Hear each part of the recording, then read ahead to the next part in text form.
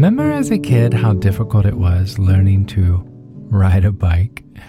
It's like, hey, here's this fun thing you should learn, but it only has 2 wheels, and you can't really stay balanced on it, and good luck if you're on a hill. But wait, hold on, don't do it without a helmet. Why do I need a helmet? Well, you're probably going to bust your head if you don't wear one. What? Okay. And here's some elbow pads. What? For what? Well, you're probably going to fall a few times, and this will help in case it's, too serious. Seriously? I thought this was supposed to be fun. What were they thinking? Learning anything new will always have its challenges, no matter what age.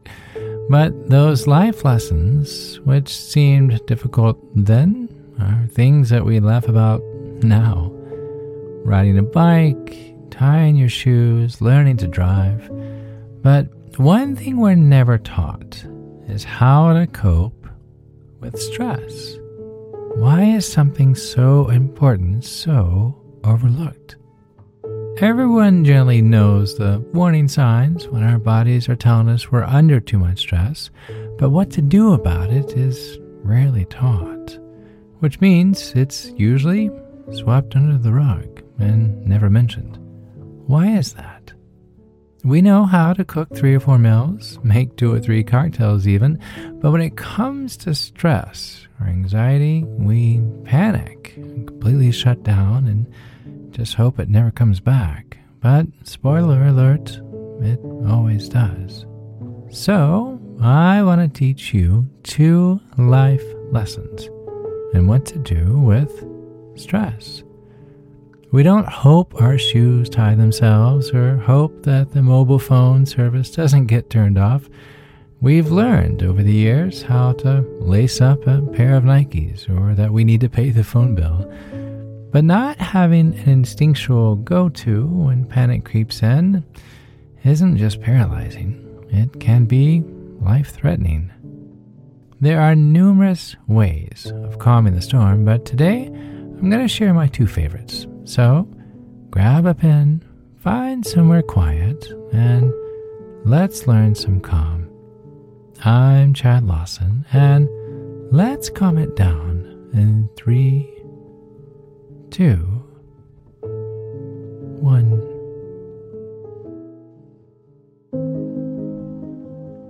Number 1, breathe. I know, we've all heard it, and for the most part, we ignore it. It's too simple, we think. How is breathing really going to make anything better? Everyone is telling you to do something that you do all day long without thinking about it. But it's how to breathe that's all the difference, and why to breathe. More specifically, what's known as coherent breathing. There are numerous YouTube videos on this subject, but when you inhale, your heart rate increases. And when you exhale, your heart rate decreases. I'm going to say that again. When you inhale, your heart rate increases. And when you exhale, your heart rate decreases. Try it out. It's actually quite fun. If you've listened to the early episodes of Calm It Down, you'll know I love the 5-1-5 technique. Breathing in for 5 seconds, holding it for a second, and then breathing out for 5 seconds. Not big breaths, just little breaths, and just enough to not be uncomfortable. So when you do this, you bring into sync the rate which you breathe, your blood pressure, and your heart rate. They all become in sync, which then tells the brain to produce more alpha waves, which is associated with meditation and calm and peacefulness. It's incredible what the body will do if we just simply let it. Studies have shown that the increased production of alpha brainwaves can not only reduce stress and anxiety, but allows us to maintain focus. It's incredible. This is the opposite of fight or flight. It's what they actually call rest and digest. I personally like placing one hand on my heart and the other on my belly, noticing the rise and fall of each. If you're feeling the breath more in your chest, try to direct your breathing downward, filling up your belly and then letting it fall again. Let's try the 5-1-5 together. Come on, do it with me.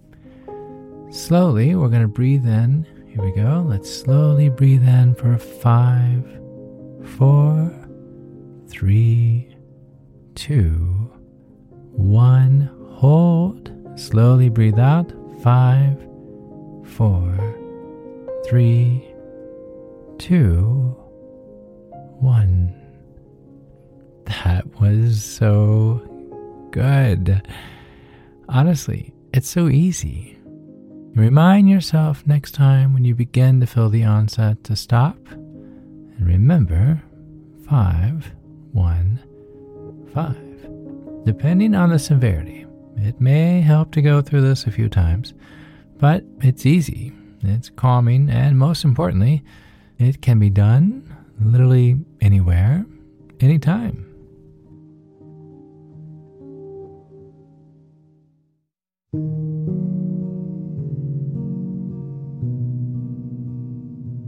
Number 2, visualize it. Think about the last time you felt completely calm. Was it when you were surrounded by nature? Did you enjoy a delicious meal with friends? Or was it just a quiet night at home, reading a book or watching TV? Close your eyes and think about that moment. Then think about how your body felt. Relaxed, comfortable, not stressed out, not anxious. Now imagine yourself in that peaceful setting. If there were no deadlines to meet, what would you be doing right now? Who would you surround yourself with? How does your body feel as you imagine this scene playing out in front of you? Is there background noise or music playing softly? Is there some fragrance wafting through the air? Close your eyes and find a moment that was truly yours. And somewhere or sometime, you've always found comfort. For me, it's tucked away in the hiking trails of the Blue Ridge Mountains, or, no surprise, sitting at my piano. So during stressful times, I close my eyes and I imagine that hike or that time at the piano. As you visualize this peaceful moment, feel yourself sinking in more deeply. Not only do you imagine what you'd be doing if there are no deadlines to meet, but you imagine your body feeling calm and relaxed. You might even start breathing more slowly and deeply, or notice that your muscles are loosening up now that the stress is beginning to soften. Maybe there's a nice breeze flowing through where you are right now. Take note of how your body feels after calming down with visualization. Interestingly enough, this exercise can help show us what brings us peace in our lives, which can make it easier for us to reduce anxiety in our day-to-day. It can also highlight certain aspects of our life that are missing. Healthy relationships, time to relax, maybe a good meal with a friend, so that we can work towards creating more balance and harmony in our lives so we aren't swept up in anxiety all the time.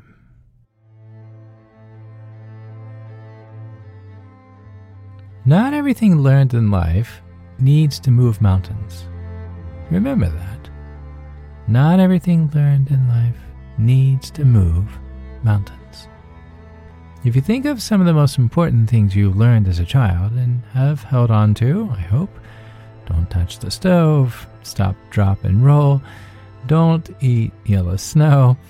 These are now common sense, but at one point, someone somewhere was curious why snow was a different color in various places. But all to say, the world is, unfortunately, a scary place, and there's no shortage of things that can add stress to your life. Work, school, relationships, the cookie jar being empty. But now you have two very easy and very effective ways to quiet the storm. Think of these two tips as an umbrella during a heavy rainfall. I can't promise you that this will shelter you from the most raging hurricanes in life, as those storms are best fought with a professional at your side. And if you need a list of some of those professionals, visit CalmItDownPodcast.com and you'll find them there. But I want to leave you with this. In 1597, Sir Francis Bacon said, "Knowledge itself is power." And now you have the power inside of you to calm the mind, steady the nerves, and lift your chin. And that knowledge is something that no one, no moment can ever take away.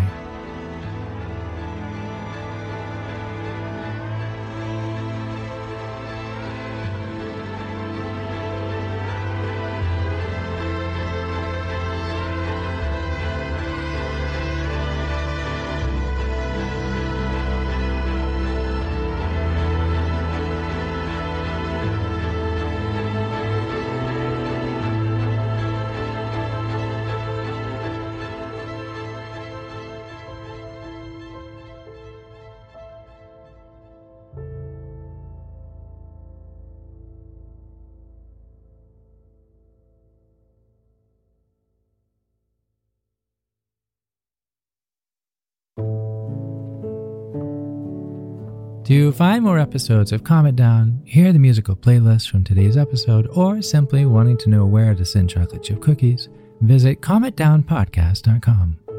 You'll even find additional resources for emotional support, including our online community and our Facebook page. You're not alone. You are not alone. This podcast was written and produced by yours truly, Chad Lawson, composer, pianist, and nationally recognized Sweet Tooth. And now something my attorney wants me to say. The views, expressions, and techniques in this episode are of my personal opinion and is not intended to, nor should they serve as a substitute for medical advice or diagnosis rendered to you by your individual doctor or other healthcare provider. Only a licensed physician should evaluate your situation, provide a diagnosis, or render other medical advice to you, and you should only act upon the advice of such physician. Now, what I like to say. I am an extreme empath by nature, but my profession is that of a composer and pianist, not a licensed therapist or physician. I hear from thousands of listeners how my music has helped them through various stages of emotional needs, and I simply want to offer this and future podcasts in aiding those needs. To find a list of licensed professionals in your area, please visit CalmItDownPodcast.com. And finally, if you've enjoyed today's episode, please leave a review. While it takes less than 60 seconds to do, its impact will last for years to come, as every little bit helps in growing the awareness and the importance of emotional health. I'm Chad Lawson, and until next time, be kind to your mind, and join me next week as we calm it down.